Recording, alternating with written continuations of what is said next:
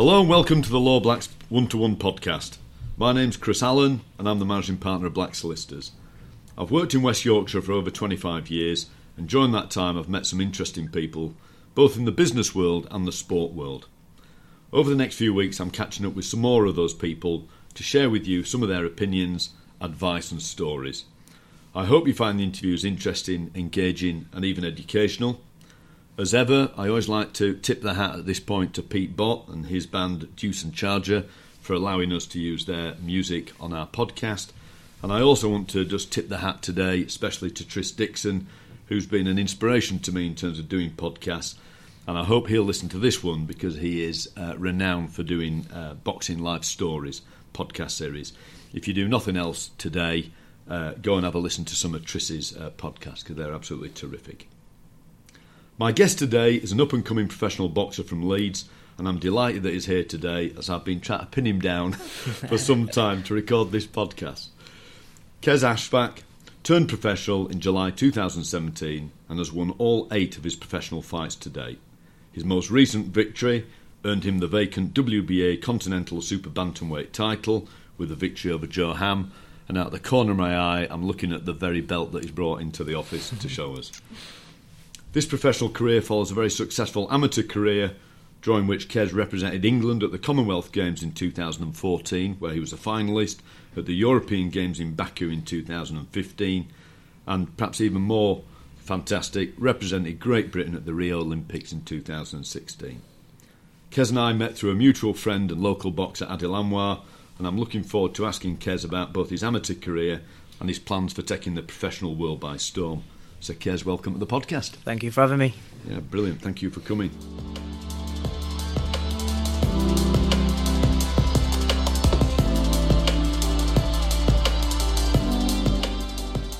Boxing, some people think it's a sport on the wane, some people think it's definitely on the rise. I see a lot going on in Leeds in terms of boxing. Just tell me about your background and how did you get into boxing? My cousin got me into boxing. He used to box before me. He was very good friends with Adil at the time actually as well. I think they started together a long time ago. And it was actually my cousin's old man, my uncle, who said to me one day, because he noticed that I enjoyed talking about boxing when my cousin came back from the fights. I enjoyed hearing about it. I enjoyed looking at the trophies and stuff like that. He said to me, I must have only been about 6 or 7 years old.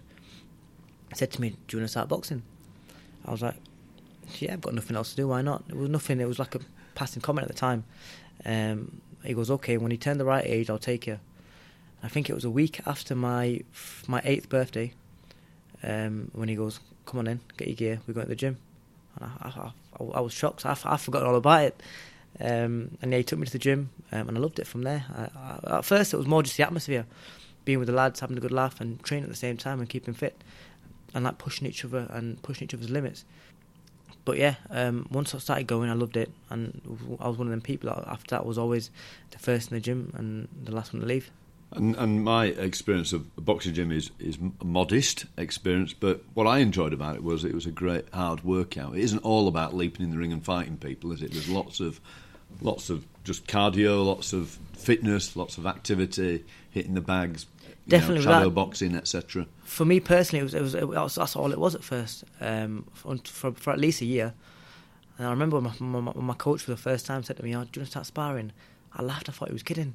I thought I don't want to get punched in the face. But then once again, I thought, you know what? I think bravado got the better of me. I thought, you know what? I may as well do it if everyone else is doing it. Got in, and straight away from the first session, my coach said to me, "You've got something there.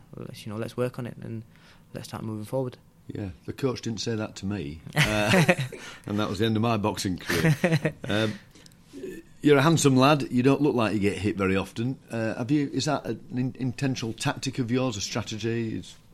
Yeah, definitely. They say obviously, first of all, the game is to be hit and not, to hit and not be hit. Sorry, yeah. And that's always what I've gone by. And you got to think of the longevity in the career as well. And you got to think about the years down the line when you want to make sure you have the opportunity to play with your grandchildren when you have grandchildren as you get older, and I've always kept that in mind, and that's always the sort of style I've had, least punishment as possible, with, I guess, inflict as much as possible as well. Yeah. And so amateur career, how often are you boxing competitively when you're... So, yeah, I mean, I appreciate not at the age of 8 or 9, but when you were 13, 14, 15, how often were you actually in competitive bouts? So with me, my first fight, at the time the rules were I can't fight until I was 11. I think they've changed it to 10 now, I think, but my first fight was at 11. As soon as I turned 11, I think a couple of weeks after.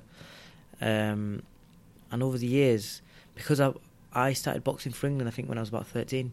That was my first fight for England in schoolboy Europeans, I think it was. And then over the years, built a reputation, boxed for England every single year. And I got on GB when I was about 17, I think I was. 17.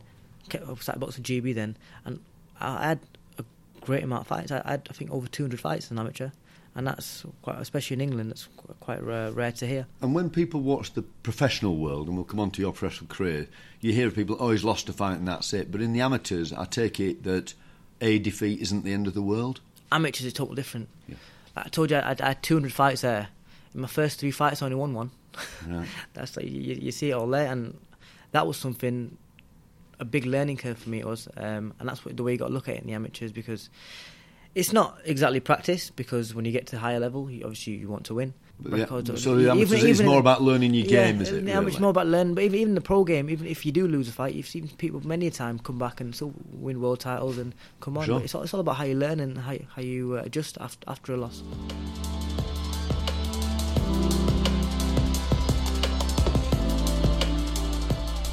This podcast is, needless to say, sponsored by Black Solicitors. Blacks is a law firm based in Leeds, and we provide a range of commercial, property and private client services to clients throughout the United Kingdom. Obviously, I'd love you to enjoy this podcast and then use our services on any legal issues you have going forward. If you visit lawblacks.com, you'll see the kind words that existing clients have had to say about the services we provide. Now, back to the podcast.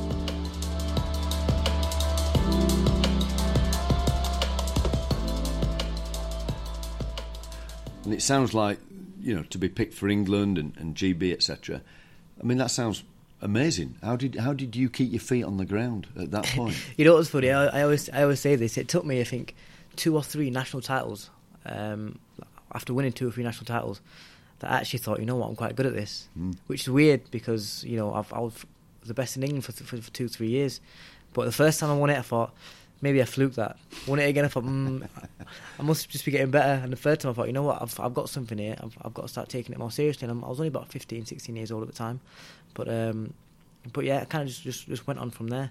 And I was always, as you know yourself, and I've known you for a long time now. I've always been the type of guy to stay, keep my feet on the ground. I've had the right people around me to keep my feet on the ground, I guess, as well. I guess I've just been brought up well in a way where I always know that success can be taken from me whenever, and it comes to you at the same speed. And especially have there been times when you've been tempted to go off the rails? I don't mean in a crazy way, but I was listening to Gavin Rees, his podcast with Tris Dixon the other day, and Gavin clearly did very well as a professional, had a great career, but you can hear in his voice that he wishes perhaps he hadn't mucked about as much when he was younger. Perhaps he'd taken things a bit more seriously, and that he'd been tempted by going out for a few drinks or more than a few drinks over the time. How have you dealt with those temptations? See, in terms of the drinking side of stuff, I've never drank anyway through my religion. Yeah. But as you were saying there about people, especially teenagers who go off the rails, the amount of people that I've seen over the years that I've watched boxing, and I thought, you know what? Talent-wise, you're better than me. But that's what messes them up. They get to a certain age, maybe 18, 19, they start seeing more women, going out more, clubbing, and they go more towards that life. And because it is where there might be a big fish in a small pond. Exactly, it's an easier life in a way, I guess. And boxing's hard work, like you say. But yeah, there's been so many times where I've seen that happen, and it's sad really, because there's been so many people I could probably see and say that they probably could have been better than me, but they've not got nowhere because they've strayed. Yeah. It might be like in the legal world, to be honest with you. Okay, so you've been disciplined then, it sounds like it, during that. And you were, I think I'm right in saying you were a bantamweight for a lot of your amateur career, but now you're a super bantamweight, is that right? Yeah, so actually the weights are very slightly different, and super bantamweight sounds higher. Yeah. But it's actually a little bit lighter. Oh. It's because the weights in the amateurs are different to the pros, you see, the way Right. the weights set up, because I think you've got 12 weights in the amateurs, but you've got a lot more in the pro game. But yeah, so in terms of kilograms, bantamweight was 56 kilograms in the amateurs, and super bantam in the pros is 55.3, so 700 grams less. But if you do it as in the amateurs, super bantams would be more. Yeah. But it's just the way it's set out. In all the time I've known you, you've always been from my perspective, the build you are now, slim but clearly, muscles.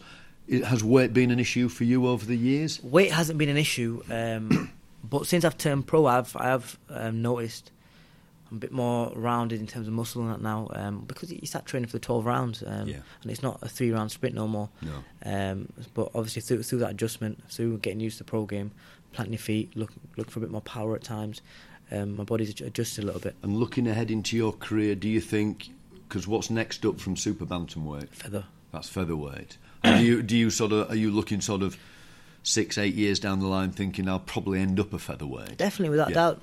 Probably even less time than that, because I'm a big super bantamweight. As I mentioned what the exact weight was there, you looked straight away and noticed how light it was. Yeah. But yeah, I'm a big super featherweight, and I walk around a lot heavier. I'm like right now, I'm nowhere near super bantamweight, but yeah, eventually super feather, and I'll keep going up as long as I feel comfortable. Yeah, good.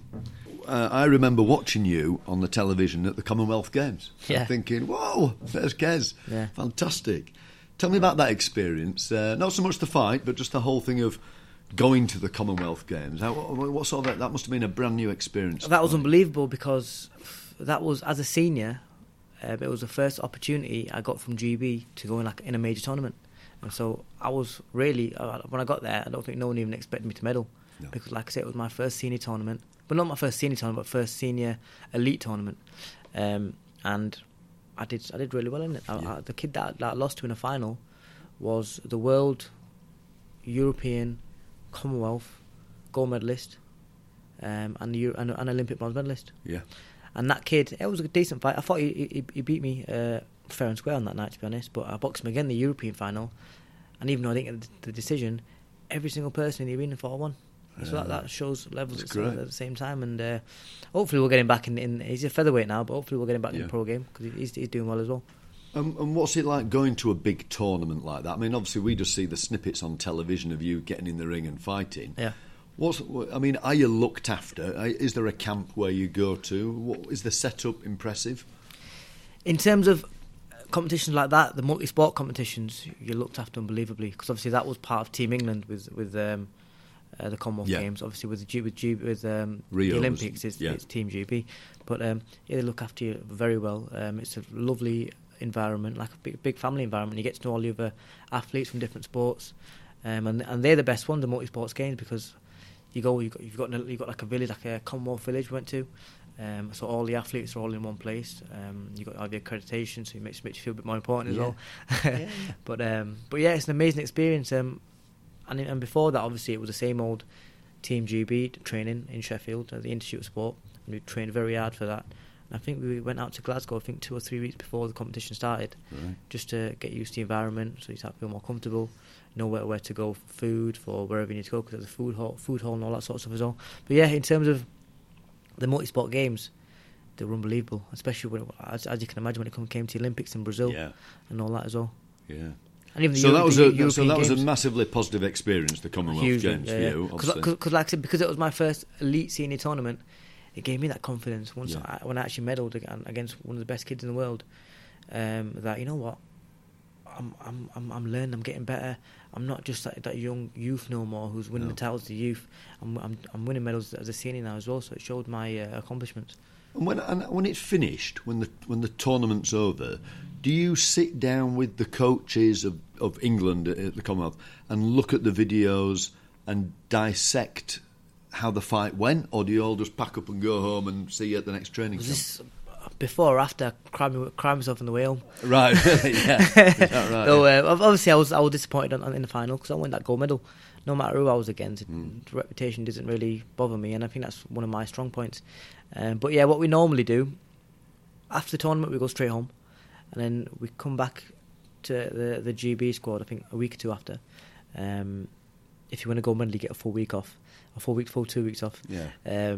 But we come back and we'd have a debrief because we've got a lovely setup in. We have a lovely setup in Sheffield, the GB squad, where we have video analysis people as well. Right. So when we get back, first things first, you got to see what you did right, what you did wrong, and what we need to work on. Yeah.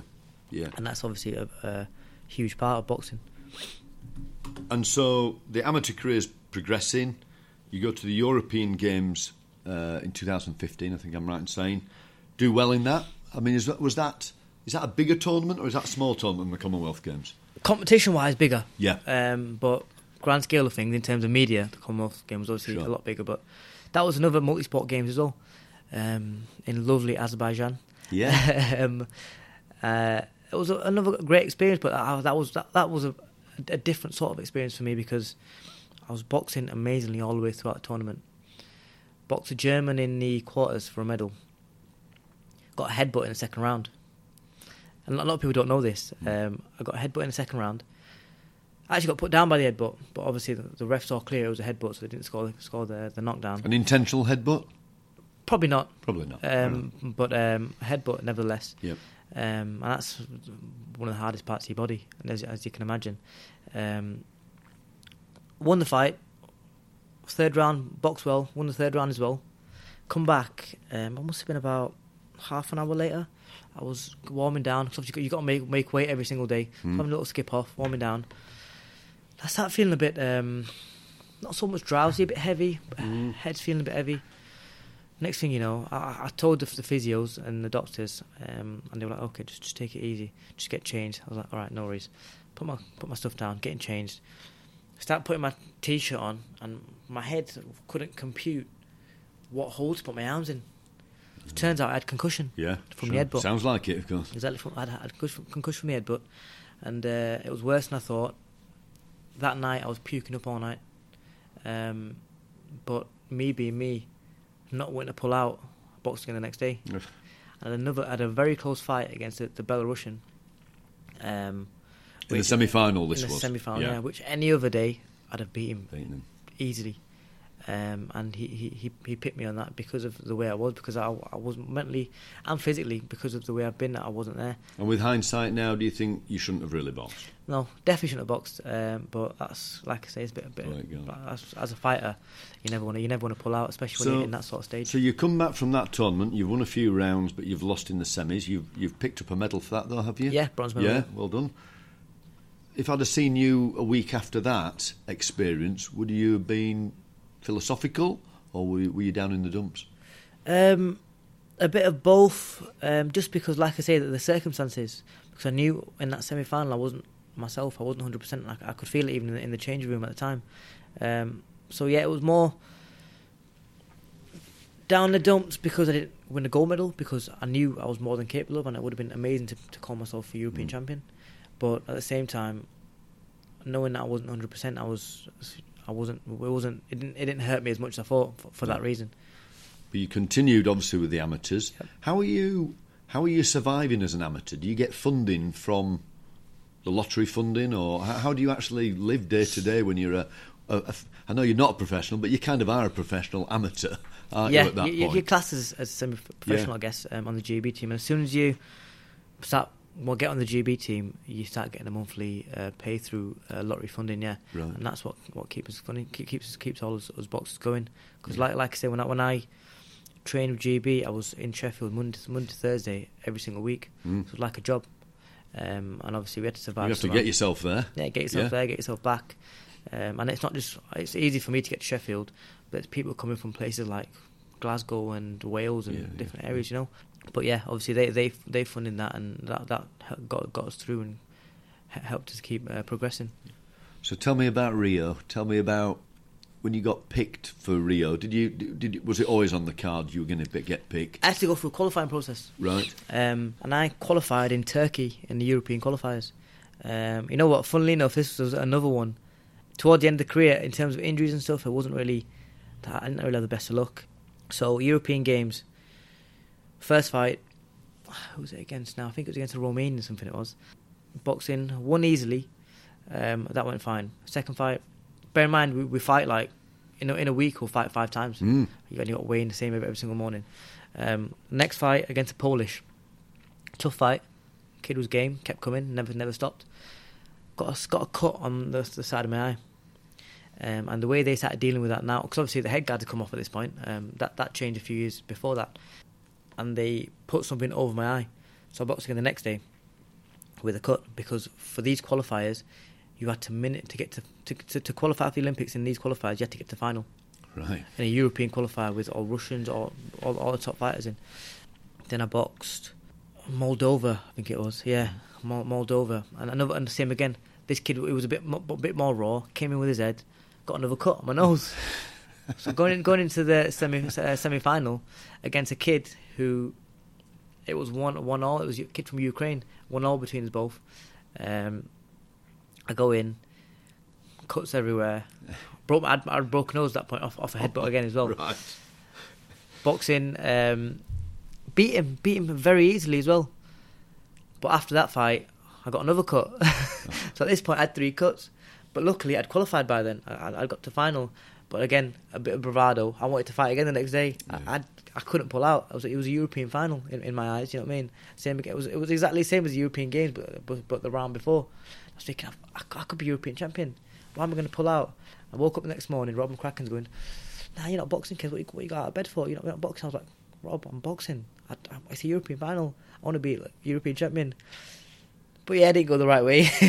Again, I was bleeding all that night through my nose because that was broken. I couldn't even breathe by the time I woke up. I was just excited to be in a European final and have the opportunity to box. But yeah, I got in there, literally. That was another weird one because all the way through the day, I think because of the blood loss and all the injuries, I couldn't even eat all day. Really? So I ended up going into that European final with hardly any food in me. Obviously, the injuries had affected my performance in the final again. I lost to a world champion again. He was a world champion. Another close fight, really. But you've qualified. But I'd qualified, so that's another thing. So when I came home, it wasn't, oh, you got beat in a final, you could have been European champion. It was, I've qualified for the Olympics. And when that hit me, it took it all away. But as you were talking about Rio there, Rio was terrible for me. Well, hang on. Let me get you to Rio. So you're preparing for Rio, as I'd imagine, pretty intensely. Did you go to the opening ceremony? Yeah. What was that like? Amazing. Yeah. You know, Rio was just another level to anything else I'd been to, especially with the Commonwealth Games in Glasgow and the European Games. All these had opening ceremonies. I boxed as a youth in the Commonwealth Youth, so I won a gold medal there. They've all had opening ceremonies, but this was just another level. It's something, obviously, like, compared to England and the countries that we normally fight in, we don't really get a chance to go to places like Brazil, because it's around the other end of the world. And the culture, and that's what they always try to portray, the culture from the country. And you all travelled together, do you? You all meet, and did the whole boxing team? The whole boxing team, yeah. Together. Not all the other athletes, no. but the whole boxing team travelled together.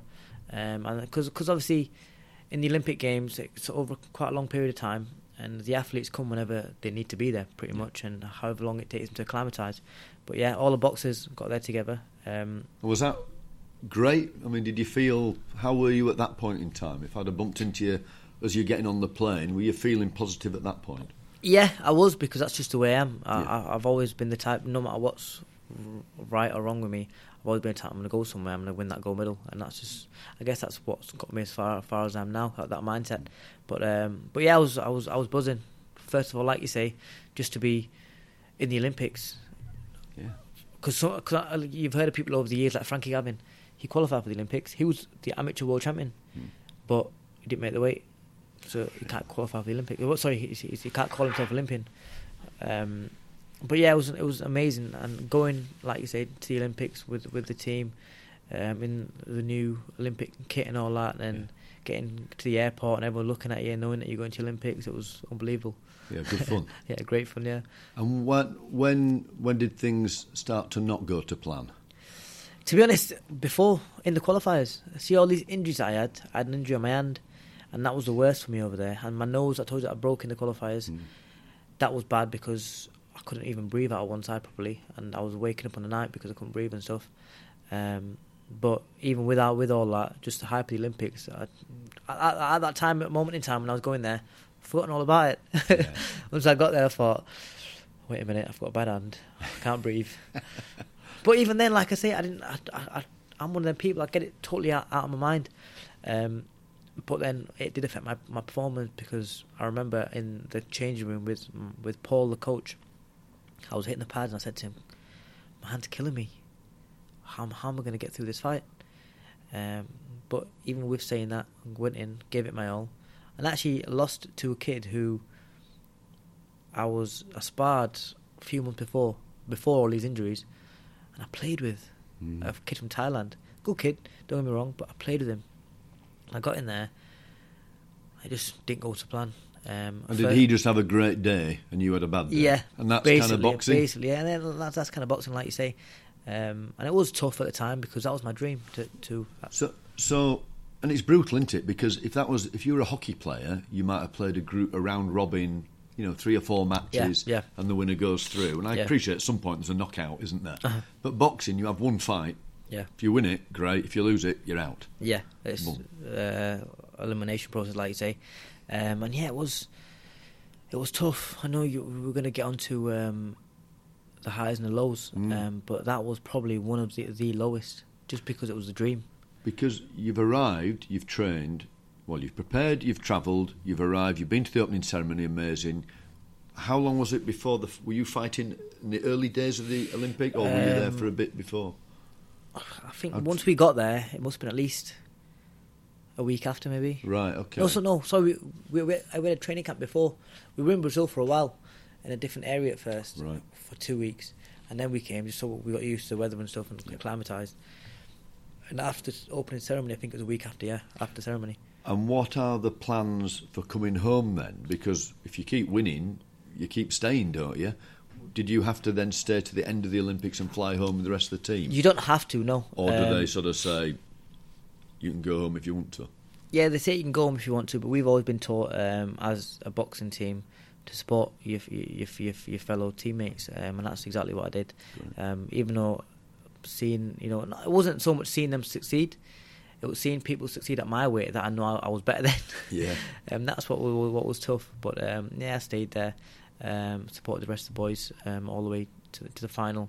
But yeah, it was very tough. It was probably the hardest time I've had in terms of, like I say, I've waited all my life to get to the Olympics, and something like injuries and a bad day because of injuries to affect that just broke my heart. But I'm a very religious person, and I firmly believe whatever happens for a reason, and I believe the man upstairs has a better plan for me. So that itself, that one little thought there, is what got me through it.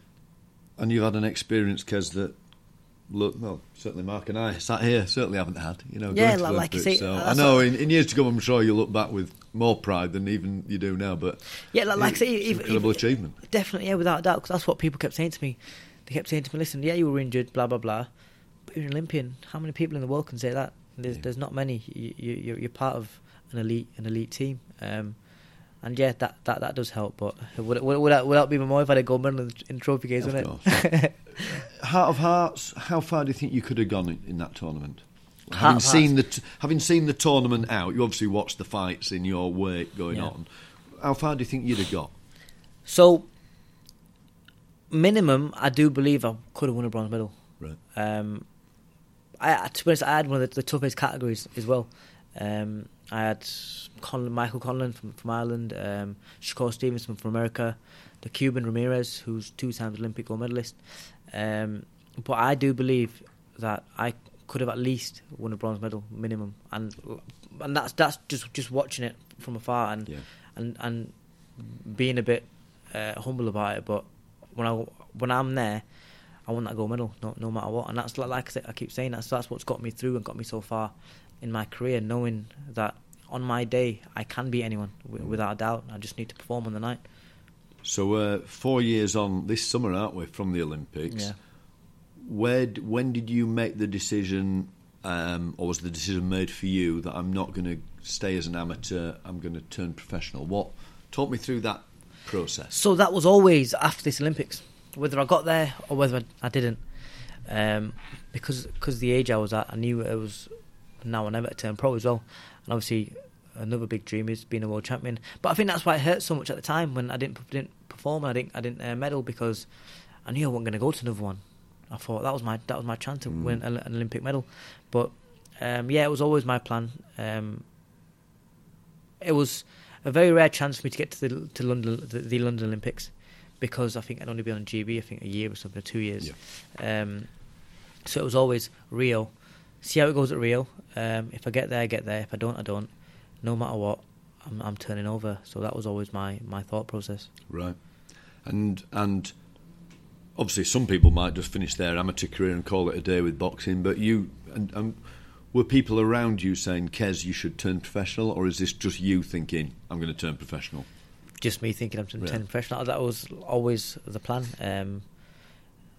After that was the only thing for me to do really now, because I was at a certain age. I wanted to be I wanted to win a world title as a pro. I wanted to be at the top of my game in professional ranks as well. And like I said, I was at the right age, at the right time. I turned over. To be honest, I had a year out after the Olympics. Yeah. But again, that was to settle injuries. I had an operation on my septum. I had a deviated septum on my nose. I had an operation on my hand, as you can see the scar there. That was that injury that was killing me in the Olympics. I had them done, I think, 2, maybe 3 months after the Olympics. And how do you get by when you're having a year out like that? I mean, because a Team GB still funding you at that point? Or so Team GB funded me until April, right, the next year. So I was still training with them, still doing rehab with them, and I think it was about April time where they sorted the operations out for me as well. So I had the operations.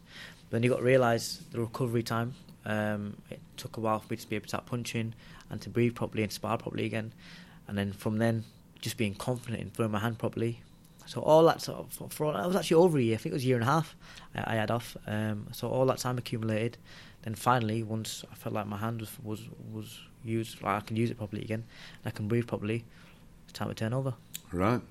So let's talk about your first professional fight then. So you've announced you've turned professional, you do whatever procedures you need to do. So how do you plan that out? Because you hear of, I don't know, Anthony Joshua, people say, oh, well, they carefully put certain people in front of him in the early years, etc. Does that even go on in sort of your way when you're not as well known as he is? Or do you just have to fight whoever is put in front of you? Yeah, being an Olympian, obviously I was fortunate to sign up with Eddie and Matchroom Promotions. There's actually a story behind that, to be fair. It was actually Anthony Joshua who gave me a call. Through this time when I had that year and a half off, he goes, Qais, what are you doing? Like, why are you turning pro yet? Blah, blah, blah. I was like, oh, you know what, mate, my hands and my injuries are nearly settled. I'm looking to turn pro soon, blah, blah, blah.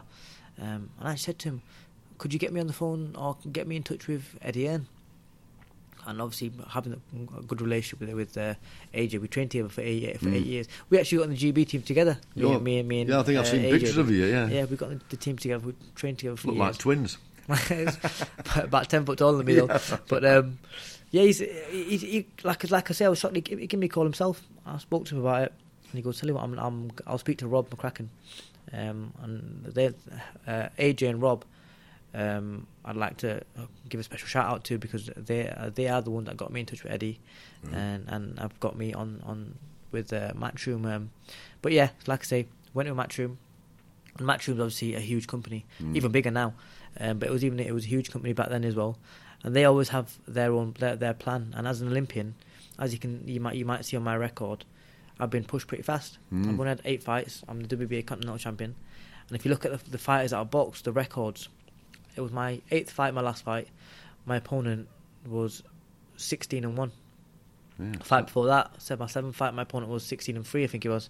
So these aren't pushovers, are they? Yeah, exactly, because you've got that pedigree, and obviously Eddie and the Matchroom know that, so they know they don't need to build you up. Well, they build you up, but they don't need to put you in with people that are there to be knocked over from fight one. And how much consultation is there? So would Eddie sit down with you and say, look, there's 3 guys we can fight, there's this guy, this guy, this guy, or does he actually say to you, I recommend you fight this guy? Bit of both. It's through, obviously, my management team as well, and they'll pass over some names on the records and where they're from, blah, blah, blah. It was actually the coach, the manager, and my decision, so we have a sit-down and decide which opponent we want to take, and it's just literally as simple as that. You pick an opponent if he's available. They'll give you three to 5 opponents. You pick an opponent if he's available. It's up to you, and every single fight as you go on, you notice the bunch of opponents, they get better and better and better, because Matchroom, like I say, for me especially, because I boxed in the Olympics and I have that pedigree, the opponents got better very fast, especially in terms of records. But like I say, I was ready for him because I had that pedigree. So tell me about the build-up to a professional fight compared to an amateur fight. So let's say you were fighting tonight in a professional bout. You'll train. When do you sort of tone down the training? I mean, presumably you're not going hell for leather the day before a fight. Yeah. You're sort of you're keeping fit, but you're just sort of ticking over. Are you sort of ready for the? Yeah. So say if I had an 8-week camp. Right. It started off quite technical, then it get into the business side where it's the hard work. Also with technical as well, because you'll have your opponent by then, so you'll be working towards what sort of opponent it is. Watching watching videos, tapes of what they've been. So tapes, DVDs of what how basically, they've fought. Yeah, basically, like this opponent I was meant to fight. So my last opponent, for example, he was slightly tall, long arms, and busy, and wanted to come to fight. So we make a game plan of how we're going to tackle that. That's all the way through camp. We're working on that, and then obviously the graft side comes in, and we don't really taper off until the week before. Right. It's literally 7 days before you start tapering off. The sessions get a bit shorter, a bit sharper, a lot more reaction stuff, and yeah, it kind of goes from there, because that fight week it helps in a way, because, for example, the last fight in Manchester, that fight week you're in Manchester anyway. You're over in the hotel, getting used to the environment, all that sort of stuff. And through that time, you don't really get a lot. You really get a lot of time to train, but you don't want to do too much because you're worried too much about your diet. How distracting are things like press conferences and interviews? I mean, one of the things is this, isn't it, Qais? If you keep winning, you'll become more of a name. People want to look like me and you, spend more time with you, interviewing you, talking to you, getting your opinion on things. How off-putting is that sort of stuff? When you're sat at the press conference, presumably it's quite good fun because you're listening to the big heavyweights slagging each other off and trying to have a fight. But how distracting is that? Does it affect you? To be honest, the press conferences, they don't bother me. They, if anything, they give me something to do. Through that, like I said, through fight week, because we're tapering down, there's not really a lot to do, because you're not really training much. You're just watching your diet and that sort of stuff, really. So I enjoy them because they give me something to do on that day. Because on that day, I probably sat down, relaxing, maybe go for a walk, just get my body ready to adjust and rest, ready for a fight. But yeah, I always hear people say, "Oh, how do you with the press conference, did it bother you?" Blah, blah, blah. And no, not really at all. If anything, like I said, they entertain me a little bit. But while it's fight week, and I have nothing to do. And on fight day, generally you're fighting in the evening, obviously. What do you do during the day? When do you start revving yourself up for this? Do you intentionally think, right, I'm not going to really start focusing on this till 7 o'clock, 8 o'clock? Yeah, because during the day that to me sounds like a really long day. What do you do? See, my kind of... Other than worry, as I would. So for me, this isn't something that I've been told to do or anything. But I kind of, the night before, I watched the video of my opponent one more time, just to go over it. On my own, not my coach, just on my own, and in the hotel room. I'll have a watch. And the next day I don't watch nothing. Because it's fresh in my head from the day before. But my general schedule for the day is get up early, have your first bit of food, because it's important to get the right amount of food at the right amount of time. Have the first bit of food, go for a walk, and I go back to bed. Literally, I don't know if a lot of fighters do this, but I go straight back to bed, and then I'll get up, have some more food, go for another walk maybe, just help it digest a little bit, and then just start relaxing.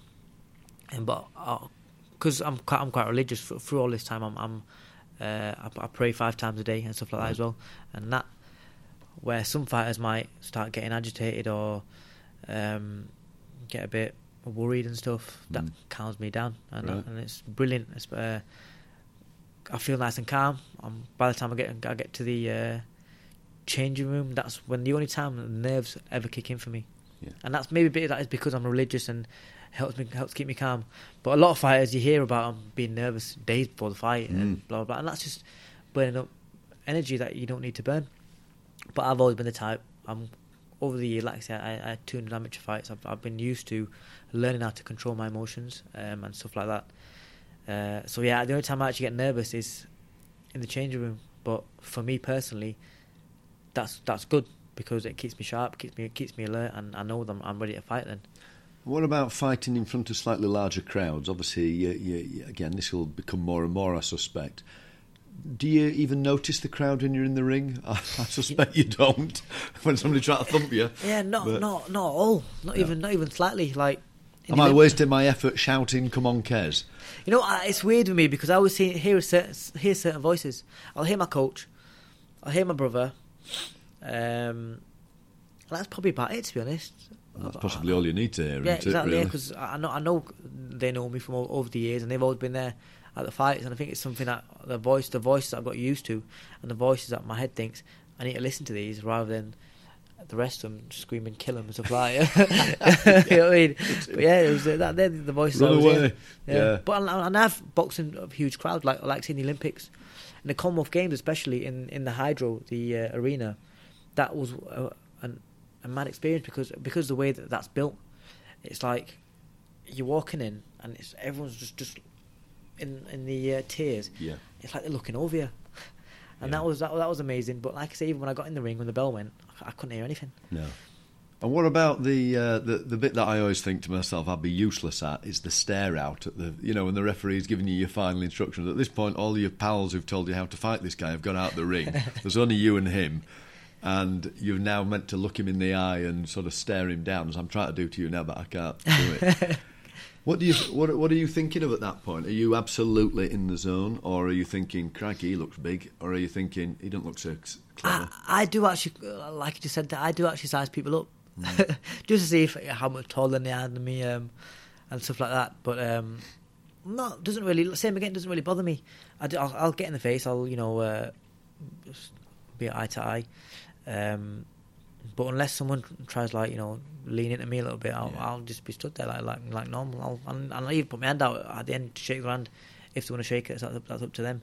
But things like that I don't let bother me, because like I say, if I did let it bother me, that's me wasting energy that I don't need to waste, and I need to save it for the ring.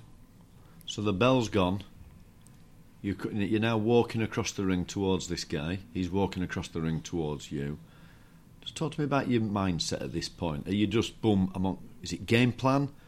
Is it survival mode? What is it? How do you go about a fight? So for me, it's a weird one, because that image, that video you've been watching all through camp of your opponent, it's in front of you now, and you start noticing similarities in the things that he does, and you'll try little things that you spoke to the coach about in terms of technical stuff, like you'll feint and see how they react and stuff like that. Because as you might notice in a professional fight, especially 10 to 12 rounds, the first round or two might start a bit slow when people are sizing each other out.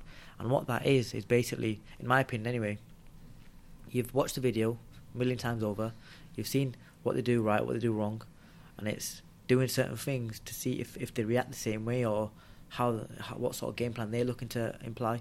But yeah, for me, it's just I go in there, start using my jab, get the jab going, because jab's the best punch in the world.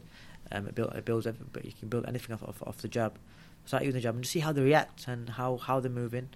And for example, with my last opponent, we knew he was going to try to push me on the back foot, and he was going to come. and the game plan basically was to keep you busy with the jab, and eventually he's going to swing them hooks, because his main shot was a left hook and the right hook. He didn't really throw many straight shots, and the only time he threw them shots is when my back leg was close to the ropes, because he tried to put it on me. So my game plan was keep jabbing. As he wants to come in, boom, boom. I hit him as he comes, then move again. And are you thinking at this point, I'm landing, so I'm getting points here? Is that what you're thinking, really? You're not thinking... But it's different to the amateurs, though, because it's not just hit him, you get a point, or even though it's changing the amateurs now as well, you've got to be more dominant. You can't just nick round. You've got to hurt them as well. It's not just catching them and winning the points. You've got to make sure you're doing damage as well. And like I said, in the third round, when I put him down, I finally started getting to him. When you have a success like that and somebody goes down on the canvas, I think you've knocked 3 opponents. Is it 5, 3 or 5? 3, yeah. Right, yeah. Do you think to yourself, oof, thank goodness, don't get up, mate? Or do you think this is good, but then I've got to stick to the plan? Yeah. How do you control your emotions at that point? That's the first thing, because I look straight over at my corner, and the first thing they're saying is, calm down. Remember what the tactics are. Don't go hell for leather now and blow yourself out, basically. But at the same time, you're thinking, don't get up. Definitely, without a doubt, you're hoping that I don't get up.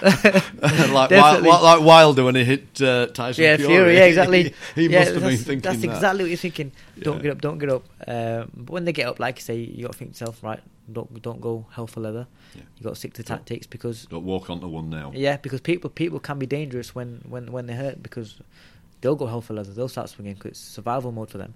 But yeah, definitely you got to stick to your game plan. And like I say, when you work in a game plan for 8 to 12, maybe 16 weeks, then it'd be daft to the last second to throw it out the window.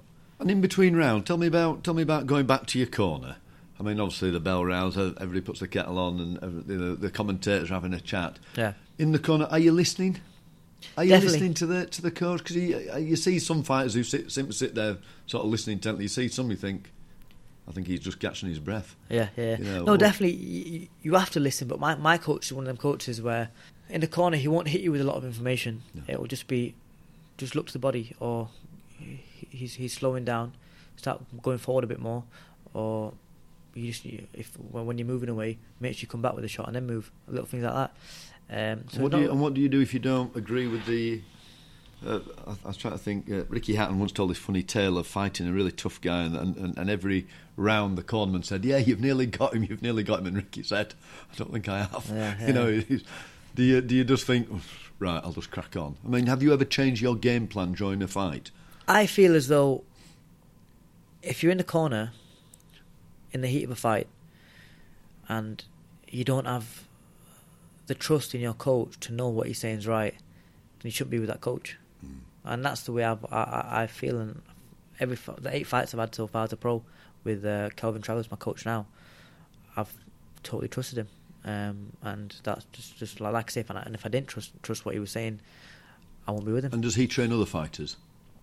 He's got a couple of other fighters, yeah. Right. But he hasn't got sort of 24 fighters. No, yeah, he's actually we're part of a big camp actually with Jamie Moore and Nigel Travis. Oh, right. So Nigel's Kel's son, and in that camp there's Carl Frampton, Jack Catterall, Rocky Fielding, Martin Murray, some big fighters. Right. But my main coach is Kelvin, Nigel's dad. So we're all part of the same camp pretty much. But just my main coach is Kelvin, so which helps for me because I get a lot more one-to-one time with him. So 8 fights, 8 wins. That sounds ace. Yeah. Well, the fight's over. I always see one of the great things I admire about boxing is that the two boxers generally embrace and seem to congratulate each other on getting through it. Yeah. Just talk me through what happens when you get back to the changing room. Talk me through how you deal with things over the next 24 hours because you're on a high at that point. Yeah. Like I say, first of all, you shake hands, and that's the fight game for you, and that's the beauty of it. That's what everyone loves about it. You can go in there, have a war, last ball goes, shake hands, have a hug, and you're friends again. If you're friends before, or if not, you've made a friend. Yeah. But yeah, getting back to the changing room. Yeah, you're very hyped at the time. you might have a few aches, Yeah. especially 24 hours later. It definitely hurts. But yeah, obviously the interviews start happening then, especially in the pro game. Interviews start happening. You get the media coming through. You start speaking to them, and then at some point. And have you practiced how to deal with the media? Because it's a bit like football managers, isn't it? Yeah. They're interviewed about not long after a game, and you think, ooh, and some of them can't hold back, can they? Yeah, definitely. Over the years, like I say again, with being on GB and being a top level elite amateur, I've got used to media. You had a bit of media training. It's helped a lot in terms of preparing me for these things now. But yeah, the media's I'm fine with. I'm quite pally with most of them, to be honest. But when I see the faces, I've seen them before. So yeah, the media it's never really bothered me. And is it etiquette to go and see the defeated boxer? Do you pop in to see him, or does he pop in to see you? Sometimes and say goodbye. Yeah, sometimes you do, sometimes you don't. I've always been the type to go, if not in the change room, when I'm out and I see him, I'll go. Have a little chat. Yeah. Just be nice. It's nice to be nice, I guess. Yeah. Especially when you've been trying to take each other. other's heads off in the ring. But yeah, that's it's just general practice. So then you've won your professional fight, as you've done now. You won the belt. I'm looking forward to having a look at that in more detail. 24 hours later, yeah, or 12 hours later, when you wake up the next morning, it's painful. Your body's aching. And the first you can think about, right, I'm staying in bed tonight. I'm staying here. And how long do you give yourself off before you actually go and do any back training? Yeah. Normally, I just have habit a week tops, because I love being in the gym. And in that week, you don't go nuts. You're not having 14 Nando's and chips a day. You're not. No, you know what? It's weird because everyone thinks that because they're dieting. But after all that dieting, when you're trying to eat, you can't even eat. You can't even. You can't stomach nothing. So. Okay, so here we are, 8 fights in.